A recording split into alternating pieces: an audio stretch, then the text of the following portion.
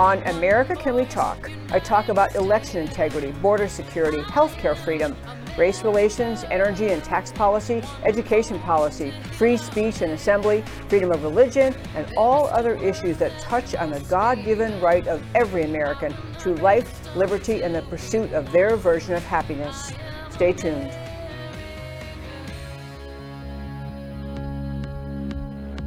You preach your tolerance, but lecture me. Is there no end to your own hypocrisy? Your God is power, you have no shame. Your only interest is political gain. You hide your eyes and refuse to listen. You play your game. Coming up next, America Can We Talk with your host, Debbie Georgianos. I've got a feeling that the And hello and welcome to America Can We Talk. I'm Debbie Georgianos. Thank you so very much for joining us today. I love my Thursday shows, which I say every week. I love them because we have a longer time to talk, really an hour conversation with a thought leader, with someone we're trying to explore more deeply a subject touching on the idea of saving America.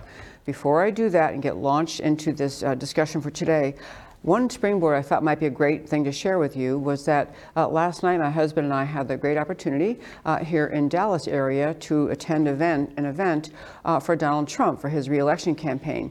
And one of the speakers at the beginning was our Lieutenant Governor in Texas, Dan Patrick, and he did a really good job. And what he was talking about is something that really touches on what we're going to talk about today. One of the points he was making was that a lot of times if you look back at points in history, you look at that and you kind of feel okay about how tense things were because you know it came out okay. You know later you can look back and say, well, we did win. You know, we won the Revolutionary War, and we won, the North won, the Union won the Civil War, and the Freedom, America and the Allies won World War II, et cetera, et cetera. But when you're in the middle of it, you don't know.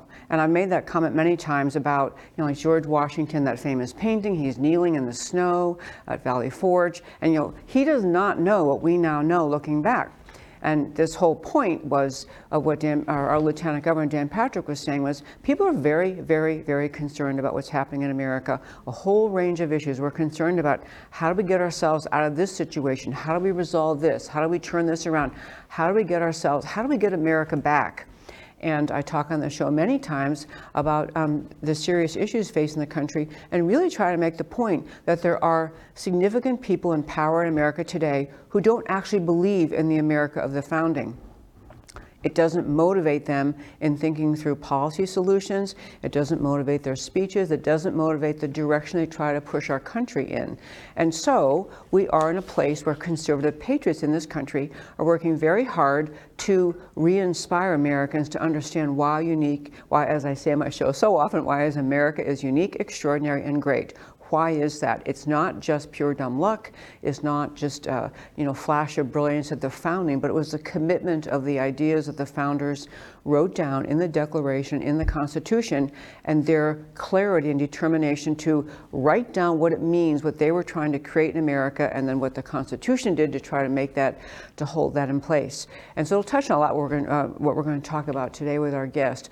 One other quick thing to share. I was thinking last night during this speech how my husband used to tell our three kids when they were growing up about the idea how, you know, you can look at a situation like you look back at the Bible and there's Joseph in the pit.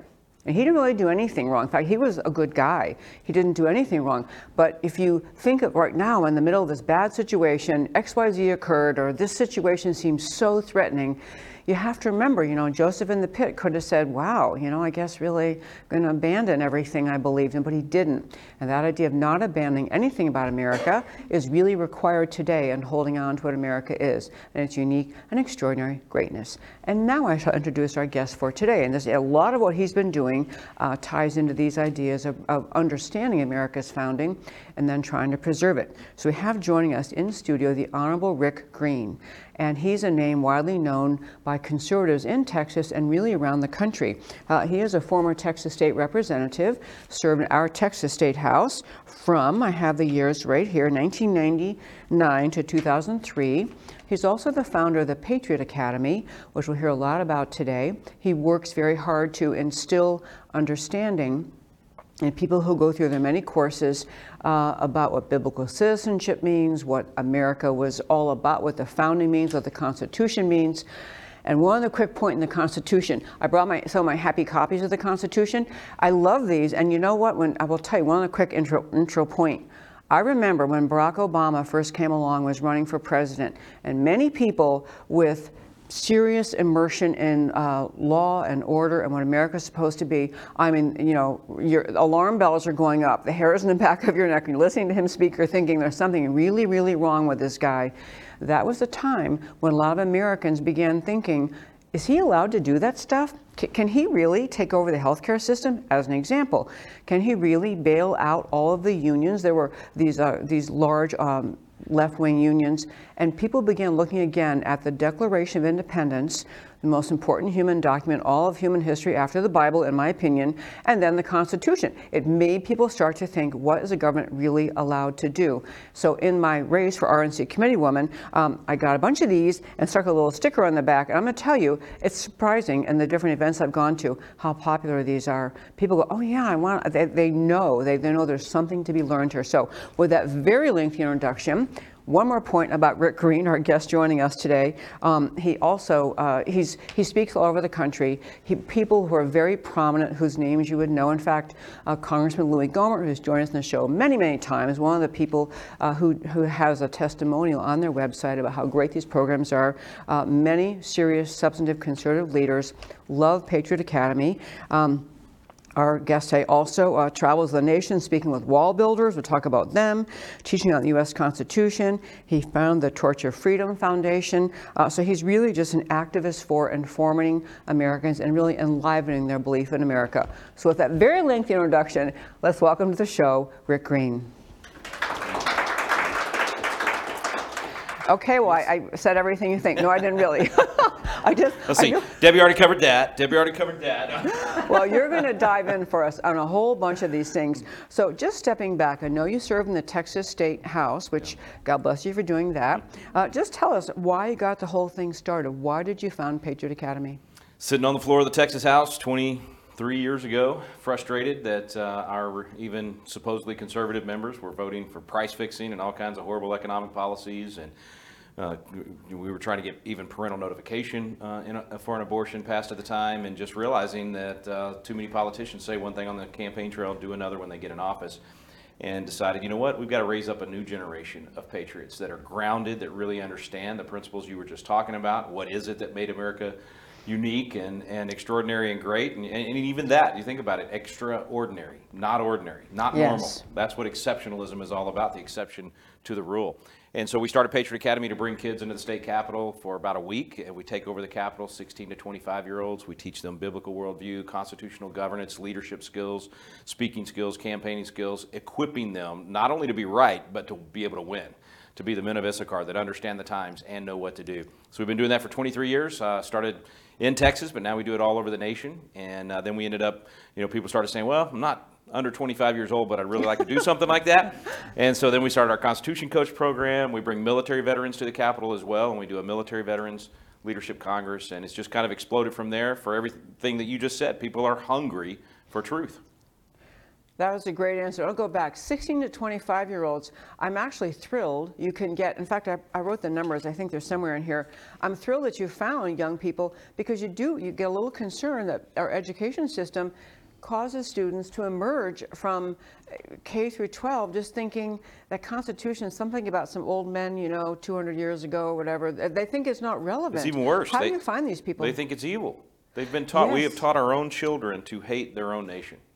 And that's literally the cultural Marxism we poured into our children. I was back in those days in the legislature. I can remember going over to the State Board of Education and testifying against textbooks in Texas that said socialism, communism, and capitalism are just three equal ways to form a society.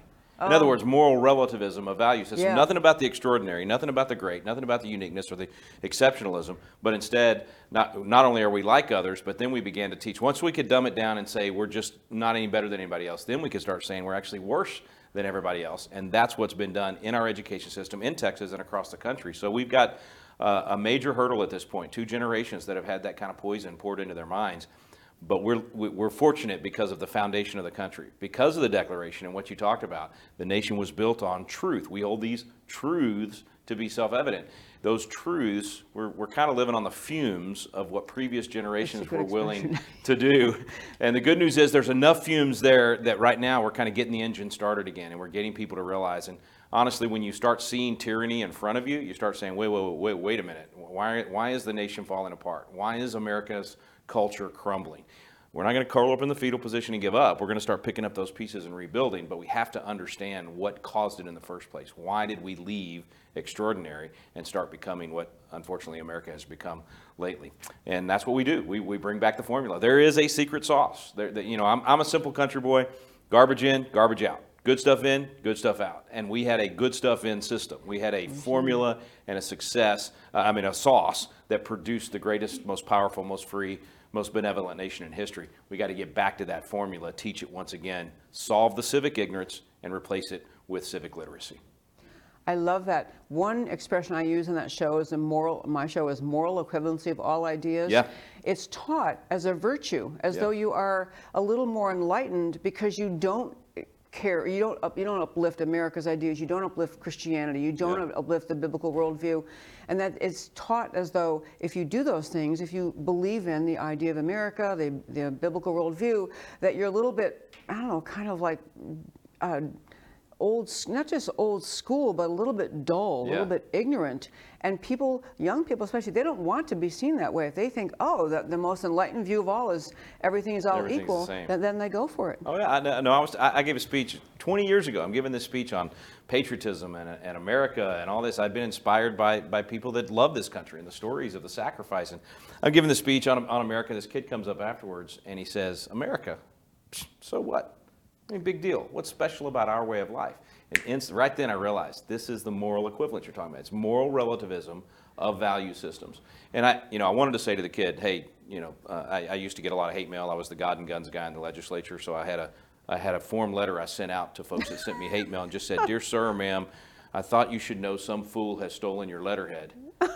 And they're writing asinine letters on it, signing your name. I thought you'd want to. No, I didn't really send them out. My staff would throw those away and write nice letters. But I couldn't say that to this kid right in front of me, so I had to be, try to be a little bit polite. But I asked questions. I said, wait a minute, why do you think they call the last century the Great American Century? We saved the world, not once or twice, 3 times, from the evils of Nazism, communism, despotism. We're the only people on the face of the planet that when we had a technological advantage in war, we didn't conquer. We freed people around the world. 1945 with the bomb, after we dropped that on Hiroshima and Nagasaki, we could have said to every nation on the planet, you submit to us. But instead, we took our money and we went and rebuilt the nations that attacked us. That's different from anything that's ever happened in history. We should be proud of that fact. And what you're talking about is they want you to feel bad as if being proud to be an American is a sin, that's wrong. They want you to be embarrassed about America's power, and it has taken its toll on who we are as a people. So back to your time in the legislature, I want to talk about everything you do, but it's an interesting thing in tackling the education issue, because for most of my lifetime, people assumed, when we went to school, they taught us good things about America and the founding fathers and all these great things.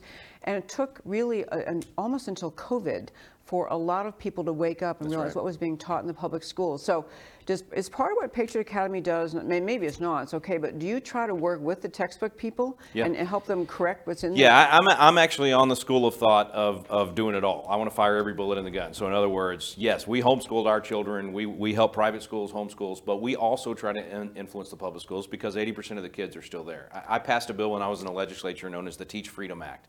It created Celebrate Freedom Week here in Texas. It requires every school in Texas, every public school in Texas, to teach the Constitution and the Declaration, and they have to spend 3 to 5 hours of instruction that week. There's a federal law that requires that on Constitution Day that was passed later. And so I push our coaches. We have 26,000 Constitution coaches around the country. I push them to go to the local school and say, hey, what are you doing for Constitution Day? What are you doing for Celebrate Freedom Week? And then we have a curriculum that they can take into the public school and in 45 minutes give a presentation on the Constitution. So while I am a big supporter of competition, and I think most parents should get their kids out of the public schools, get into private school and homeschooling, I'm not going to leave the kids that are in the burning building. I think we have to do what we can to make that system better. Oh, yeah, because they will be adults in America. That's right. They're going to All those vote. kids, They're going to run. Absolutely. Right. They're going to run for office. Are you saying your organization has trained? You have 26,000 constitutional activists. Yeah, 26,000 Constitution coaches. We put about 1 million people through the class, but we have 26,000 coaches, and that just means they basically get people in the living room and they hit play and they do our class, or they get people at their church together. Some of those classes that they're coaching are 5 people in a living room. Some are 500 at a church. But our classes, I actually say this, and it's going to sound like bragging, but we have the only Constitution classes on the planet in which you will stay awake. In other words, they're not boring. They're entertaining. I hated history in college and high school. I fell asleep in those classes. So we make it fun and entertaining, and it makes people want to do something. They realize I'm not alone. They look around the room and go, wow, there's other people that care about the country. And then we're teaching them the truth. Like one section, Tim Barton teaches a response to the 1619 Project. And when people learn the true history of America, the true black history of America, when they learn about the black patriots from the Revolutionary War, every little black boy and girl in America ought to know those stories so that they know they have ownership in the American dream, and it prevents this fake white guilt, all this nonsense that they've done to try to divide us. So those classes every week do something like that, whether it's that part of history or the faith of the founders or the actual constitutional limitations. And every week people leave the class going, wow, I didn't know that. And wow, I can do something about this. Yeah. You know, I did a speech recently where I was talking about how, 3 ways in which you can, just little markers along the way that help you see how the left has tried to shape America over the left, which I mean by the left, Marxist, Socialist, Communist, the Democrat Party. But in any case, which is where they are. But, I actually always tell people, hey, listen, I'm not going to tell you which party to get involved in. You can be with the Republicans or the Marxists, whichever one you want. Anyway, go ahead. So I'm sorry. No, it's very fair, very fair. But that term that you've probably heard, the long march through the institutions. Yes. It was a term coined by Rudolf, I don't know how to say his last name, Deutschke or something, but 1967, talking about the idea America will never submit to communism if it is through military force. Right. It's going to have to be this invasion, this silent invasion into our institutions. And the big play, and they've been successful pretty much. I mean, in terms of flipping academia, media, Hollywood, journalism, everywhere you go. And so what you're up against, I mean, I was just thinking while you're talking, you're kind of like the counter to that long march through the institutions. Yes. Getting people back on track and then pushing against all the places this has emerged and really affected America. It's a counterattack, and here's the thing. The other side's been fighting for 50 years, and we haven't. Yes. They've been in the trenches scratching and clawing for 50 years. They took over education knowing if we can get the kids and we can take over education, we'll own the next generation. That's why these kids march in the street thinking they're part of a righteous cause. Whether it was the whole BLM, Black Lives Mafia. Actually, this black guy called into my show one time. He said, no, Rick, it's Black Lives Maoist. They are actual Marxists.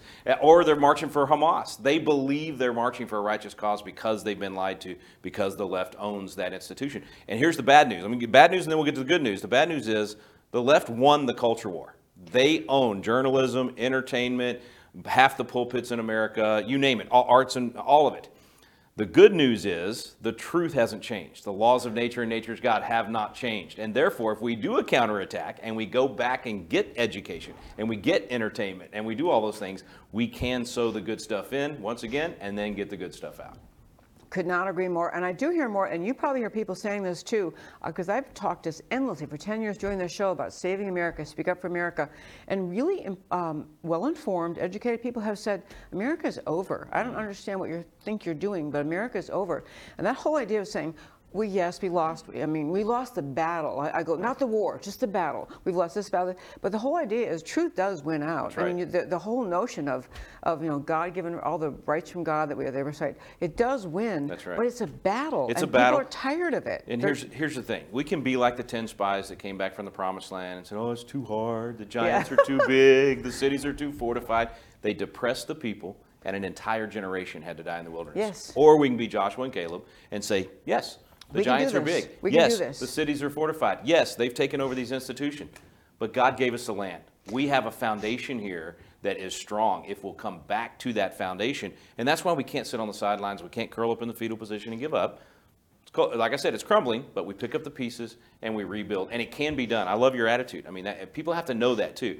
And here's the thing. We're at almost we're 2 years, 247 days from now will be the 250th birthday of America. So 250 years is when most civilizations fall apart. Right. But we have been unique every step of the way. That uniqueness you're talking about is spot on.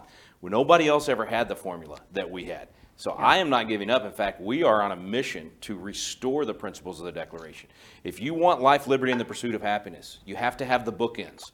We hold these truths to be self-evident that all men are created equal, that they're endowed by their Creator with certain inalienable rights, and among these are life, liberty, and the pursuit of happiness. We all want that part, but now the other bookend, that to secure these rights, governments are instituted among men deriving their just powers from the consent of the governed.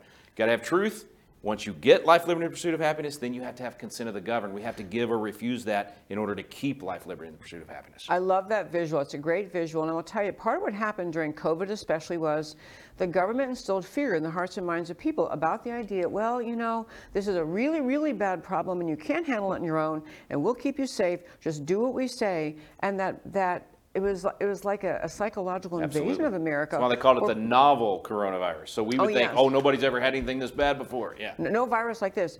But it really did. You notice it in some people. First of all, you notice people of faith took them only a little while to say, I don't think so. We're not going to go along with what you're trying to do. But for many people, the trade-off in their head was, if I just do what they say and I wear the mask and I stay home and I get the shots, they'll keep me safe. They traded their individual liberty for a sense of feeling safe. Yep. And that is part of the job of people trying to wake everyone up now, is to say, you weren't safe. You weren't safe. It was perceived safety. Yeah. And you know, there's the famous line everybody attributes to Franklin. We don't know that it was Benjamin Franklin. It was actually a letter from the colonial legislature in 1755, but it's that famous line about if you're willing to give up your liberty for your safety, you deserve neither liberty or safety. And you're exactly right. Fear shuts down logic, right? When the fear part of the brain takes over, it shuts down the logic. So people just couldn't see logic. They were so scared. But I also think that's born out of, Ronald Reagan once said, if we forget what we did, we won't know who we are. Yeah. And we became snowflakes in COVID because we forgot what we did. We didn't teach the stories of the guys storming the beaches at Normandy and Iwo Jima and all the rest. We didn't talk about the immortal 32 from Gonzales that fought into the Alamo to die for freedom. I mean, all the stories of heroism, and we stopped teaching that. So we didn't teach what we did, so we forgot who we are. So all of a sudden we're going, government's going to save me. I need government to save me. Everybody playing it safe, playing it safe, playing it safe. I'm so sick of everybody playing it safe.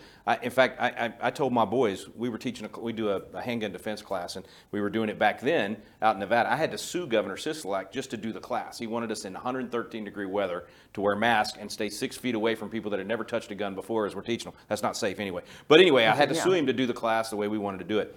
We're coming home. My boys are driving home 25 hours because they refused to put a face diaper on. That's the kind of boys I raised. I'm flying out to California to do mission work behind enemy lines. That's how I call it and what I think about California.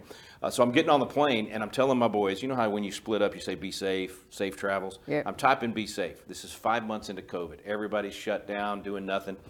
I said, I'm tired of being safe. Be dangerous. Yeah. Yeah. I said, be dangerous to the enemy, dangerous to apathy, and an absolutely existential threat to tyranny. Sin. Ooh, We got to be dangerous again. We got to be dangerous again. I love that. Yeah. I love that very, very much. And you know, on that mindset that people embraced, I think there was a notion that this is going to be temporary, because if I just comply now, everything will be okay later and things will go back to normal. What people are starting to realize now, the new normal the government tried to say was, well, you know, you're going to have a continuing set of instructions about when you can leave, what you have to do, what shots you have to get. People finally realize they're never going to let normal come back unless we stand up. No, it'll be worse because they used COVID as the test, right? Now they're going to use climate change or whatever it might be. And it was all based on lies. I know you don't want to spend all day on this, but listen, 100 years ago, and again, it's not knowing our history. Civic ignorance and biblical ignorance is the petri dish where bad government grows. If we don't know truth, we don't recognize the lie. So 100 years ago, Spanish flu was 25 times more deadly than COVID, right? They did not shut down the nation. They did some masks in some cities. The President of the United States never uttered the word Spanish flu, even though it was 25 times more deadly, killing children within 24 hours, way worse than COVID ever thought about being. And yet the federal government did not spend one penny, did not talk about it. Why? Because we used to understand jurisdictions and that the federal government does not have any constitutional authority to do anything with this. It's amazing the world survived without the little stickers that say stay 6 feet apart. Yeah. Right? They didn't pay people to stay home. We didn't waste $10 trillion and create inflation. All that stuff we did over those 3 years because of civic ignorance. We did not know the truth about what happened in 1918. We didn't even know the truth about the 1970 statutes that created these emergency powers for governors. So that's the problem. We have to get back to civic literacy. We can. We don't have to get everybody. We need about 3%, just like in the Revolutionary War. Right.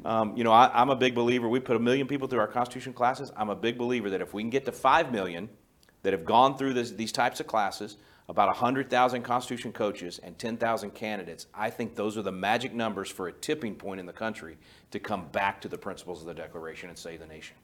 I love that. I want to hit one more thing, not just about COVID, but the whole that you were discussing earlier about textbooks kind of downplaying America and its uniqueness and greatness. It doesn't happen organically, and I'm getting at I try to identify what term you use, whether it's leftist or Marxist or communist, the dumbing down of America's belief in America, the dumbing down in our embrace and understanding of America's unique greatness, it is an agenda. Yeah. It is not just they happen to distort this period of history or misstate something. It's an agenda to undermine the very existence of America, to have what they'd ultimately love to have, something along the lines of a government-controlled society, Sure. New world order, globalist type thing, where we've just abandoned the idea of America. And because I think for many people, many of the restrictions we hear, there is a good explanation put out. There's a good reason you're not allowed to say this, and it's really kind of unkind of you to think that freedom is better than socialism. Who are you to say that? Right. I mean, and so it's an agenda that has infiltrated, and I think it's so important to uncover the agenda. They're not trying to be nice. They're trying to take away your freedom. And if you and I had talked about this in those words 5 years ago, we would have thought we were conspiracy theorists, right? Let alone the audience and other people. But it's absolutely true what you're saying. This is a concentrated effort. Cleon Skousen wrote a book back in the late 50s called Naked Communist. You probably read it. You read that today, and it's like what he said back then. It's happening right now. This is just simple. This is how Marxism works. They have to tear down the institutions. They have to tear down what's good in order to bring in what they want to do. And that's why they hate the family. That's why they hate marriage. That's why they've torn those things apart so that they can replace them. It's amazing how fast it's happened in the last few years. Yeah. So the people that have been on the sidelines, all of a sudden they're going, how did we go from, okay, we're going to everybody love whoever they want to love, to now carving up children and actually not believing in biological science? It's because we hold these truths. That's the foundation. You get away from that, you get to moral relativism, anything goes. Absolutely true. And I was going to turn to the transgender, hysteria at this point. It's another thing like COVID that is waking people up. And you might be a parent who says, well, I don't know, who am I to say America's better than, who am I to say? But when they start to say, actually, we can come after your child, and we can, in kindergarten, start teaching him or her that they're really not what their mommy and daddy said they were, or the doctor said they're wherever they want to be, and by second grade, we can start introducing. Those kind of things woke some parents up and just said, you know what, actually, not my family. That's right. Yeah, it's been an amazing wake up. And then, well, there have been actually former leftists. I'm thinking of her name, the one who worked for Naomi Wolf, the one who worked for she's fantastic now. She's so oh my great. goodness, she's so good on all this. Clinton, yeah, he was. I'm embarrassed about how many of her tweets I share because like she worked for Clinton and all these people. I'm like, man, she's saying everything I believe right now. Oh, she wrote that an apology letter to America, just saying I got it all wrong. I've been duped for years. These kind of things, you talk about that young man who came up to you and said, America, what's that? You'd love to just hand him a pile of Naomi Wolf tweets and Substack articles. Absolutely. Just read these and come back. Absolutely. Okay. She's an example, though, of, just like you were saying, I love your attitude on this. So even though all this bad is happening, we have to recognize what it's created. It's created a window of opportunity to convert millions of Americans to these principles. They're listening now. I've been doing this 30 years, and there were times you'd give a speech about this kind of stuff, and you can see the eyes glazing over. They just think they don't care about it. Now, man, they are hungry. They storm the table to say, I want to get the Constitution class. I want to start. People know that they're waking up. You're not going to get everybody to wake up. Look, in the revolution, 25% were for it. 25% were against it, 50%, I'm not sure they know what happened. You know what I mean?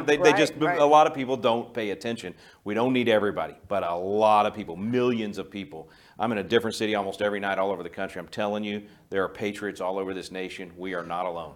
Absolutely. And on that subject of a small percentage of people doing everything, that's true in every organization I've ever belonged to, every church. There's a core that says, I'll do this, I'll do this. And the rest of them are just kind of happy to be there. As long as they're not being offended or pushed, they'll go along. So the leaders need to speak. In churches and schools and communities, they need to speak up, because many people, the other thing that happens is, you're right, if we said this 5 years ago, there'd be a lot of people saying, wow, they're kind of out there.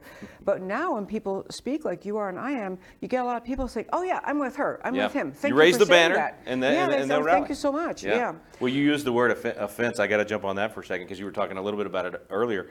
Patrick Henry started his "Give me liberty or give me death" speech by saying, according to the magnitude of the subject, ought to be the freedom of the debate. Only in this way can we arrive at the truth. Should I hold back my opinions out of fear of giving offense, I'll offend the great creator of the universe. COVID went nuts because we weren't allowed to have the magnitude of the subject was literally shutting down Earth, and we didn't have the freedom of the debate to match that. We weren't allowed to say, I actually don't think a mask works, or I actually don't think healthy people should be quarantined, or whatever. If you said that, you were silenced. Yes. I shared medical doctors out of out of California that had treated 5,000 COVID patients, and I just shared a video about them saying this worked, this didn't work. Dr. Bartlett out of Midland shared some of his stuff and got canceled for that, for simply sharing what an alternate opinion from Pope Fauci, the Pope of the COVID religion, and you were shut down. If I'm wrong, I'm wrong, but show me I'm wrong. Like, if I'm wrong, I want to know I'm wrong. And that only happens when we have the freedom of the debate. Yeah, I have to throw in Dr. Bartlett from Midland. I don't know if you knew, this is why you brought him up, but he was on my show in July of 2020. No, I didn't realize that. Yeah. Yeah, I met him at a function the night before, some political function. I moderated some debate. He came up afterwards and said, hey, I'm here, tell me his story. And that was a very time, people were still, we didn't have the vaccines, not that I like the vaccines, but we didn't have them yet. Yeah. It was July of 20. He said, yeah, actually I discovered this inhaled budesonide works great.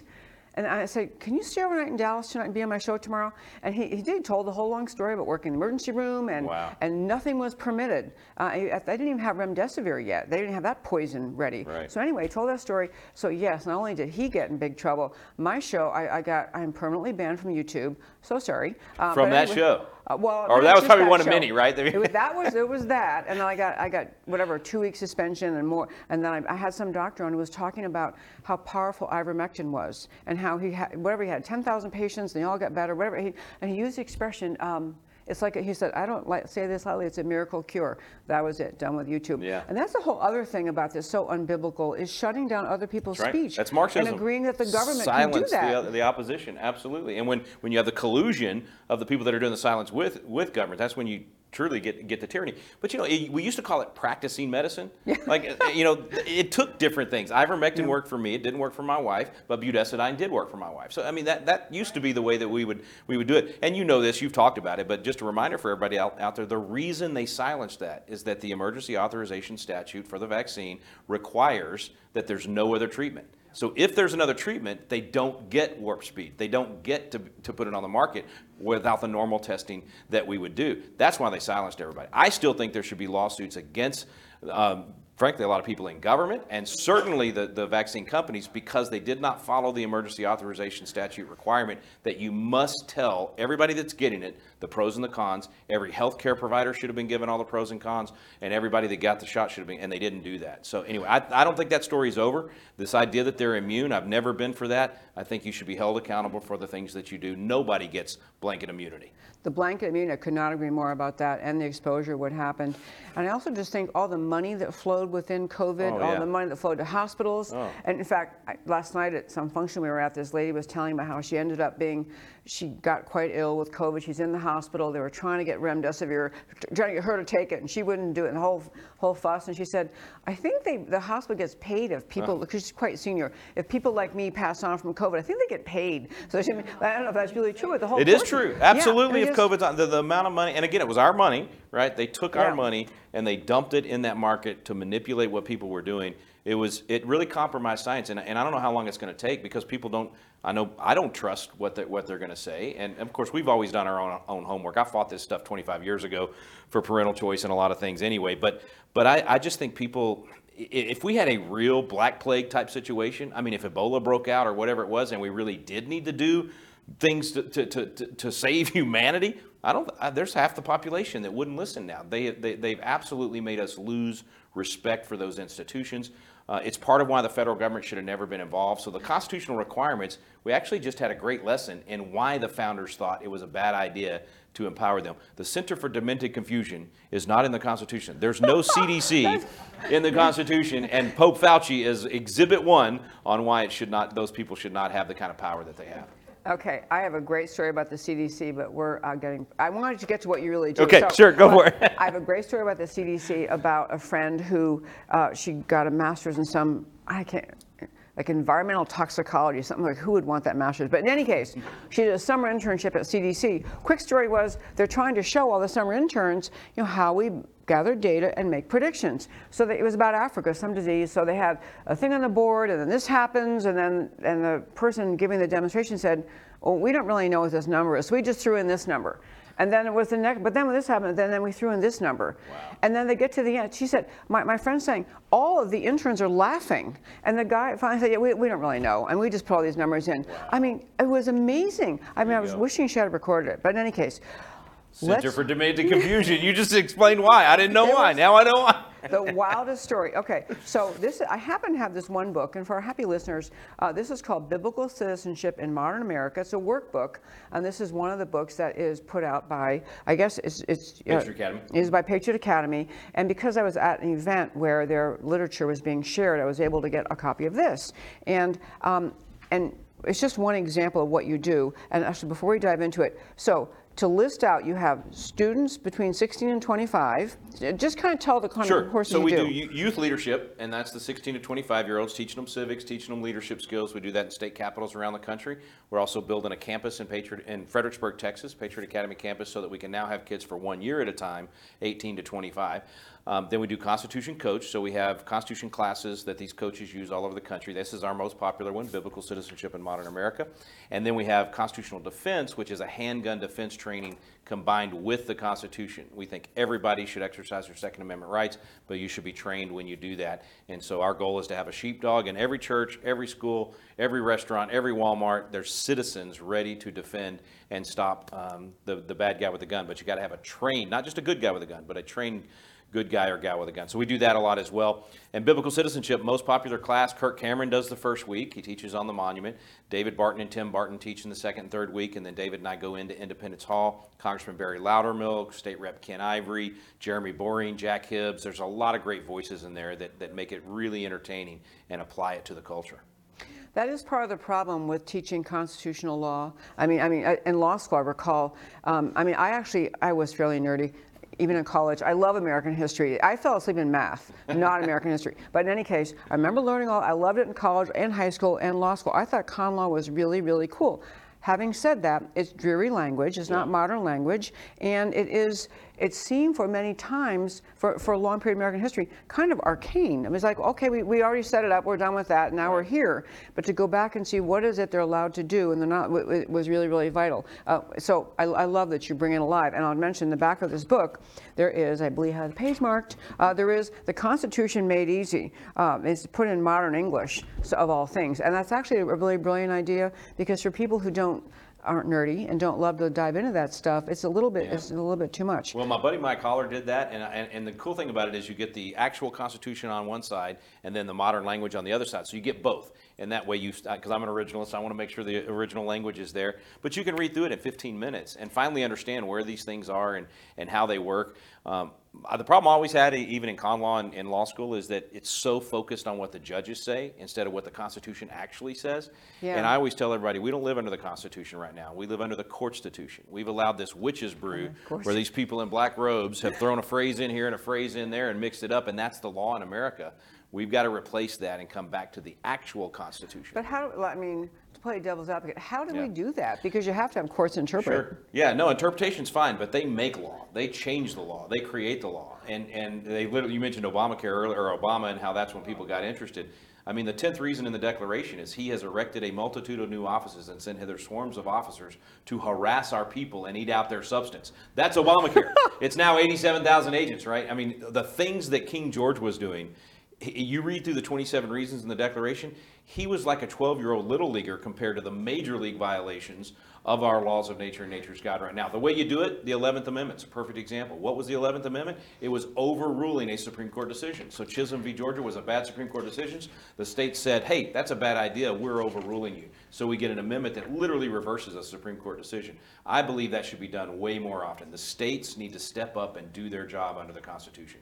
Yeah, there was a piece by Daniel Horowitz, who writes at Love Daniel. Conservative Review. He's coming to our campus in December, by the way. You should come with him. Okay, he is great. He wrote an article, and I printed it out because, and in fact, several times, because he went through people saying, well, what are you going to do? The judges made a decision. We're stuck. And it was a brilliant writing down. You probably read it, but anyway, there are actually a lot of things Congress could do. That's right. To help to help the system revert or return to what it's supposed to be, rein in the power of the judges, describe, I mean, there were tons of options that were constitutional. Yeah, so the to speak. legislature, I think it was Hamilton actually that said that the legislature has the ability, it's like a bridle in their hands. They can use impeachment, they can use actually overturning decisions. There's ways for them to rein in the courts. I teach in the class like this. You got your three branches of government, right? Well, if one branch takes power from one of the other branches, like the court has done, if the other branches sit back and let that happen, they cede that ground. They need to push back against these unconstitutional executive orders, which there are constitutional executive orders, but if a president makes law with his pen and his phone, that is not a constitutional executive order. That's an unconstitutional executive order. So each branch has to push back. That's the give and take that we used to teach in civics, but also the states. You also have separation of powers from the feds and states and local. The states have to push back. We have to put the federal government back in its box where it only had 17 enumerated powers and prevent them from getting into what the states should be doing. Healthcare, all of these things, agriculture, all of that should only be at the state level. But if the state legislators don't do this under Article 5, which is what they're empowered to do, if they don't put the feds back in their box, I promise you, the feds are never going to put themselves back in the box. I don't care who we elect to president. Absolutely true. That's funny you mentioned executive orders because I was going to go to that page. But before I do that, you actually brought up something I wanted to explore. You know, there is talk now, and you know, I don't have any basis to believe there's a current plan to do this, but there's a lot of concern now that we may not even have elections next year, that there may be some emergency declared. I don't know what, you know, COVID type thing, or there's a nuclear war, whatever happens over with Russia and Ukraine, that the federal government might suspend elections, just say we can't have them. And I'm not saying I believe that is Right. a plan. However, it's being discussed in very serious circles. What if that did happen? What if they said we just can't have elections? So then what the states would do, and I had this discussion last night, or 2 nights ago at an event where I spoke, where they were I mean, afterward, just this idea of what if the states just said, no, we're having elections. I don't care what you guys are saying. I mean, have you ever, and maybe this isn't fair because I didn't raise it. No. I love this topic. I love this topic because I used to dismiss talk like that, right? And say, oh no, that'll never happen. I'm just saying, everything is on the table at this point. Right. Anything could happen. These people do not care. They have no moral compass. So there is nothing to them that is unreasonable because to them the end justifies the means. Again, because of no truth and Right. no moral absolutes. So anything can happen. What do? The states have to start standing up. And I'm not a single state nullification guy. I think the proper form of nullification is through the amendment process, which the states have the power to do. However, there is a time for a state to say, absolutely no, we're not going to follow what you've done while we appeal what you've done through the courts and through the amendment process. We will not participate. I think we should have done that with marriage. I think we should do that with the border. There is no reason for the border to not be sealed. The governor has the power to do it under Article 1, Section 10, even though the feds are supposed to do it under Article 4, Section 4. We should not only be sealing it, when someone comes across illegally, we should not hand them over to the federal government to send them into the country. We should place them back across the border. Now, that's a war footing, but that's how you repel an invasion. So that, you know, those types of things take states doing their job and being willing to not buy into this idea that the Supremacy Clause does not allow the feds to do anything they want. It's in pursuance thereof is the phrase in the Constitution, pursuance thereof the Constitution. So we should be saying, you said it exactly right. We should say, no, we're going to have our elections, or no, we're going to seal our border, or no, you're not going to tell us how to define marriage in our state. On that subject of the border, you probably saw Attorney General Ken Paxton went to court, I think it was this past Monday. Yes, where, yes. And I tried to express my, I don't know what, audacity, my just amazement at their audacity. He has to go to court to argue that the federal Stop cutting our wire. shouldn't be destroying the border structures. Isn't that crazy? I mean, literally, they're down there clipping the federal agents, Biden's people, at the border, snipping through the barbed wire fence and saying, come on, holding it back so people come through. And our attorney general is at the court, at federal court, saying they shouldn't be able. And the judge did grant a restraining order. But my audacity thing is the federal government is defending its actions and saying we're allowed to do that. It brings us full circle. How much do you have to hate your nation? Like, what were you taught to make you hate America so much that you would open that border? We now have 1.6 million gotaways. People, we don't know who they are or where they went. There's no question Hamas is here. There's no question that cartels are here. This is another reason we teach the Second Amendment so much, because the crime is so bad. They have put us in a very precarious situation, and you have to hate your nation to literally cut wire to allow that to continue to happen. The children being sold into sex trafficking, the women being, all of the evil that's happening right now. We could stop it if we would just use the tools at our fingertips, but we've got to stop acting in fear. It comes back to the fear issue. We act in fear because we don't want to do, you know, for instance, amending the Constitution. I mean, here we have Colonel Mason stands up on September 15th, 1787 at the Constitutional Convention, and he says, hey guys, we got a problem. We created a federal government. We gave it these 15 powers at the time. 2 more come with the 27 amendments, but 15 powers at the time. He said, what if they ever steal power from us? We've only allowed an amendment process where they control that. Only they can put themselves in the box. And he literally said to them, what we should remind people today, has anybody in history ever done that? When did the tyrant ever say, oh, you know what, I think I want to give some power back? Yeah. That's never happened. So he said to them, we need a way for the states to force the feds back in their box without the feds involved at all. It was a mic drop moment. No one objected. George Washington, Gouverneur Morris, James Madison, everybody said, absolutely, we need to do that. What I'm talking about is in Article 5, states coming together. You may be against this, and if so, let's have a wonderful discussion. But states have to stand up. The state rep is the most powerful person in America in politics if they do their job. They're more powerful than Congress, the courts, the president, everybody, because they have the final say on what is constitutional and what is not constitutional. I wasn't going to go there today, but this whole interview has been like that. I wasn't going to go there today, but now I went there. I do want to just say before, because I do want to talk about Convention of States. Yeah. So one thing I liked about this book, and are all of your workbooks kind of like this? I mean, Yeah. it's an amazing thing because even I could follow it. I mean, they have, for example. And we have digital versions where you can type in the answer. If you get it wrong, you can try again, and you can try again, and then you say, okay, fine, give me the answer. So you can do it on your computer too. Yeah, well, I was going to say, just on executive orders, it's broken down by weeks, by topics, so you can find where you are. Then there's an index, gives you the answers if you don't want to really think and just find the answers right there in the back. But you went through executive orders, and then I'm on week 6 of Kings and Courts, and you go back to the appendix, it gives you the answer. I like that because if you don't want to sit through, I have a hard time sitting through videos. Yeah. I sit there for an hour and watch something. I want to hold it myself and do it myself. This is wonderful. I mean, it's fast, it's efficient, and I mean, it's just really, really impressive. I'll say this about the class and the videos, though. The magic happens when the video stops. When you're in a room, like if we were all doing a class tonight, when that video's over and you've seen all this, you've learned something you never knew before, some shocking piece of American history or whatever, and you've been given a tool, all of a sudden when that video's over, you start talking back and forth with each other. You start sharpening each other's countenance. You start saying, hey, well, what can we do locally to apply that? What can we do about our school? Whatever it might be. So there's something about coming together. That's one reason we did it that way. I encourage people. You can do the class at home if you want by yourself, but I really encourage you, even if it's just 3 or 4 people, just get together with other people, and that iron sharpening is pretty cool. I actually really like that. We've held little things in our home. We had a film, The Agenda. Oh, had yeah. some neighbors in it. And then we also had, I want to do the one, the guys who made Uncle Tom and Uncle Tom 2. Yeah, those are great. Oh my gosh. I've thought about bringing neighbors in just to watch it. Yeah. Because you can have a discussion there that you can't have if you just say, okay, let's all sit around and talk about this. It's just different. And people are left kind of It kind of primes the pump, right? It gives you all that information, and then everybody can talk about it and get involved. Yeah. Yeah. So here's my thing on the Constitutional Convention. Yeah. I've always been in favor of it. However, the courts don't follow the law anymore. And I will tell you, as a good example, January 6 people, I am appalled by the conduct of the federal judiciary in Washington, D.C. Yeah, it's destruction of our... Yeah. Yes. And so you have people who can Antifa, Black Lives Matter, burn down cities, Right. destroy police cars, kill people. 1,000 times more economic damage. Yes. In the BLM stuff than at J6. And virtually nothing happens. Yeah. Even the arrest, there was one statistic, I forget which big city it was, big riot, and the headlines were, see, we are arresting. Look at all these arrests we've done. It was like 97% let go the next day, no prosecution. Oh, yeah. They arrested just to make a point, to pretend they're being fair. So back to the courts, you know, the concerned people who are opponents have Right. said, you know, you're going to have, we call a constitutional convention on, let's say, just term limits. That's all we want to talk about, and we get that to happen, and we get the requisite procedures followed. But then someone shows up and said, well, as long as you're talking about that, I want to revoke the Second Amendment.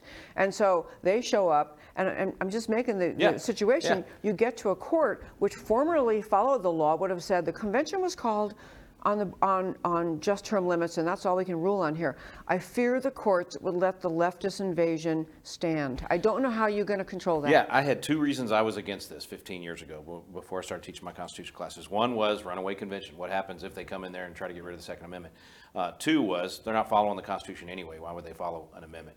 And so that's when I started deep diving into it. First, I had a guy on my program that started going through it with me. This was, again, 15 years ago. And he says, Rick, think about this. If a bad amendment, he said, if your worst fear comes true, if they did something in the convention, if somehow Soros or whoever took over the convention, if they were able to get something bad out, think about the safety valve. 38 states have to ratify that. The convention is nothing but a suggestion convention. He said, you only need one chamber, and I didn't realize this. He said, you only need one chamber in each of 13 states. You don't even need the House and the Senate to say no. You need one of the two to say no in 13 states. Second Amendment's a perfect example. 27 states have now passed constitutional carry. So the state legislature that has to verify an amendment that comes out of that convention, 27 of them have said, you can carry a gun without even getting a permit, without going to the government at all. Those states are not going to, in any way, ratify an amendment that's against the Constitution. That's a step in the vehicle to getting whatever the even if you had the 38 states pass what you're saying. What you're describing is it put a stop at. Even if the convention passed it, even if they took over the convention, which I don't believe they can, because we have more states than they do, and it's a majority of states once you get there. So we would have 26 votes. They would actually we'll have about 30 votes. They'll have about 20 probably. We'll see. But anyway, I don't think there's any way they take over the convention. And also, I would say this. If we operate out of fear that they could take over the convention, we might as well not have elections. We might as well not have legislatures, because they might take those over too. What I'm saying is use the constitutional tools to save the Constitution. But your other objection is very, very important, and that is, what will they even follow it? Name me an amendment to the Constitution that's happened in the last 100 years, even 200 years, that is not being followed. An amendment gets followed because everybody pays attention to it. Are there parts of the Bill of Rights they're not following? Absolutely. That's 20-something years. So it's more than 200 years. I'm just saying, even if we had to amend it every 50 years to make the court follow, once you do an amendment, everybody does follow that for a period of time. They'll start chipping away at it, but it's the process that initially says this is the law and everybody agrees on it. I never bought into the argument that said, well, what if they're not following the Constitution now, so what difference does it make? And it's partly because it is what you're saying. It's because the amendment is a different thing. But it's also the newness, the freshness introduced in law today. Yeah. That this went through this staggeringly difficult process to get there. That's right. And so, that's my concern about the Constitutional Convention is the courts are. But you raise very good points. And I've also loved the idea that the people today are using a vehicle that the founders figured out. I didn't know that story you just told, but the founders discovered you have to have some way, some means to get around the. I think there's a high likelihood that nothing comes out of the convention that actually gets ratified, and I'm okay with that, because if that would be the greatest constitutional education lesson for the country that we've ever had. Can you imagine for 2 or 3 months, every night on the news, what's everybody talking about? Did you know what executive orders are? What's this phrase over here? What's this phrase? Everybody would be learning more about the Constitution. We may not get anything passed, but I do think there's a chance that there's almost there's beginning to be a coalition that's really kind of weird. Like the left right now, or not the left, but the liberals in California and other states are saying, I don't want the Supreme Court to tell me what to do now that we have the court, right? All of a sudden they're squealing. And I'm saying, hey, welcome to the party. We've been saying that for 50 years. So I think there's a chance that we won't pass any issues. Like we're not going to pass life or anything like that at a convention and get it ratified. That's not going to happen. You're not going to get 38 states. But I think you can get 38 states to say, we the legislators, we the state want to make the decision, not you. There's 38 states that will say, we just want to pull the power back to our state. So if I'm in California, I want to be weird, let me be weird, right? Yeah. If I'm in Texas and I want to be normal, let me be normal. So it's all about that self-interest that the founders knew would help create a system where we have 50, in their case 13, but in our case 50 unique states, let them be unique. Love that. I'm watching the time. We have three quick things to say. Sure. One is, in short defense of California, where I practiced law and met my husband and all that, there are a lot of sane people there. Oh, there are man. actually a lot of sane people. I speak in California more than anywhere in the country. I haven't given up on them. I was going to say a lot of sane little pockets where we go quite often this summer. You actually see Let's Go Brandon bumper stickers. You could be in West Texas. It's beautiful. Yeah. Okay, but that was... I had less COVID insanity in Yuba City, California than here in Texas. They're outside, they're north of Sacramento, and I speak at the same church there every year. I have for 15 years, and I showed up in 2020, and I'm thinking, Texas was so bad because Abbott was so bad during COVID, and I get there, and nobody's wearing a mask. I speak at this church, everybody's hugging and singing, and I'm like, what is going on here? And the pastor said, our sheriff and our police chief, and our county judge got together and said, Gavin Newsom can pound sand. We're not doing it in our county. God bless them. In California. I love that, love that. Second thing is, because we do have the chance for our audience members to ask questions. It's a microphone. Before they get to that, I love it. How do people find you to sign up on these courses? PatriotAcademy.com. PatriotAcademy.com. All of the things we've talked about today are there at that website. You can sign up there. Yeah. Okay. And it's free, by the way. I forgot to mention that. It's free to do the class, free to be a coach. We give that away. So thank you to all our donors out there that help make that happen. I love that. And for our audience members, we love to let you ask questions. Do speak right into the microphone so it goes out on air, and try to keep your questions short, because as usual, I went longer than I meant to. Would love to have you if there are any questions. Oh, you big chickens. Y'all can't Okay, take it there you that go. easy on me. Come on, bring the hard ones. Hi. Hi. I was wondering if you have an opinion on Nuremberg 2. Yeah, I think Steve Deace and Daniel Horowitz's book, Rise of the Fourth Reich, should be required reading for any patriot in the country that wants to not have another COVID stand. And like we said before, it's not going to even be probably a virus. They're going to use climate change or some other reason. They're now calling that a healthcare issue. This World Health Organization issue is huge. I don't know if you've had Michelle Bachmann on, or well, you probably have Frank Gaffney on. I mean, this is real. They want to. In fact, I just got to read you. Number 13 in the Declaration is exactly what they're doing right now with the World Health Organization. He has combined with others to subject us to a jurisdiction foreign to our Constitution and unacknowledged by our laws, giving his assent to their acts of pretended legislation. That was back in 1776. That's exactly what they're doing, handing over to a foreign institution that is foreign to our Constitution the power to tell us whether to wear masks, jabs, everything else, or not drive our car because climate change is a healthcare issue now. It's huge. That book is critical. I think people need to be held accountable. I think Anthony Fauci should be in jail. The people that force this stuff and cause people to lose their jobs, elderly couples that couldn't even hug at the end of their life, kids that couldn't go to their parents' funerals. I mean, this was evil stuff, and I'm angry about it because I'm righteously angry about it. So I'm glad you asked about that, but I think Steve and Daniel did it exactly right in that book, and everybody should Say read the it. name of the book again, please. It's called Rise of the Fourth Reich, Yeah. Why a New Nuremberg Trial, I'm forgetting the subtitle, is necessary to prevent this from happening again. And I'm assuming that's what you meant. Yeah. Yeah, yeah. I love that, and I love that they're talking in those terms. Yeah. I think as people step back from the fear and start diving into facts, as many of us did a little earlier on than others, but in any case, dove in, they realized this is completely crazy. And the fact that you have, we didn't even get on to the whole idea, but the notion that how monetarily intertwined the FDA is with the biopharmaceutical companies, and that the regulatory capture happening, this isn't even the government, even if they have the right and authority to be regulating healthcare, they're not motivated entirely by what's the best for the American citizen and their health. They're all wrapped up with the biopharmaceuticals. It is the most preposterous situation. And that's another reason the founders wanted that broken up and only the states to be able to deal with it, because if you had that corruption in one state, other states would, it would counter. They're like laboratories of freedom. And when you put all that power with the FDA or the CDC or whoever it is, whichever department, it becomes a real problem. And you can't protect freedom because we can't hold them accountable. So it's got to be broken up. Okay, and any more? There's a gentleman back here. Go ahead. I love your shirt, American Patriot.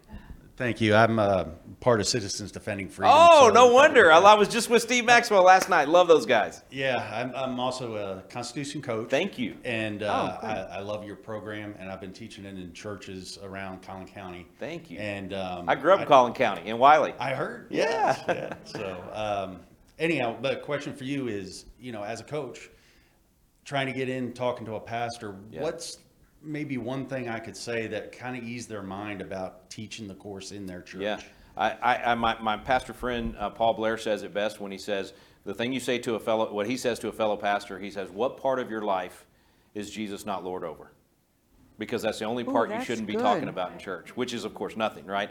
And so I always remind them, listen, all biblical citizenship is it means what does the Bible say about government and citizenship and how you treat your neighbor, and how do you do that under our Constitution? That's what this class is all about. And the whole idea of how you treat your neighbor, people that are afraid of Christian principles being talked about or Christians being involved, they give us these scary names like Christian nationalist or dominionist. They make this stuff up, right?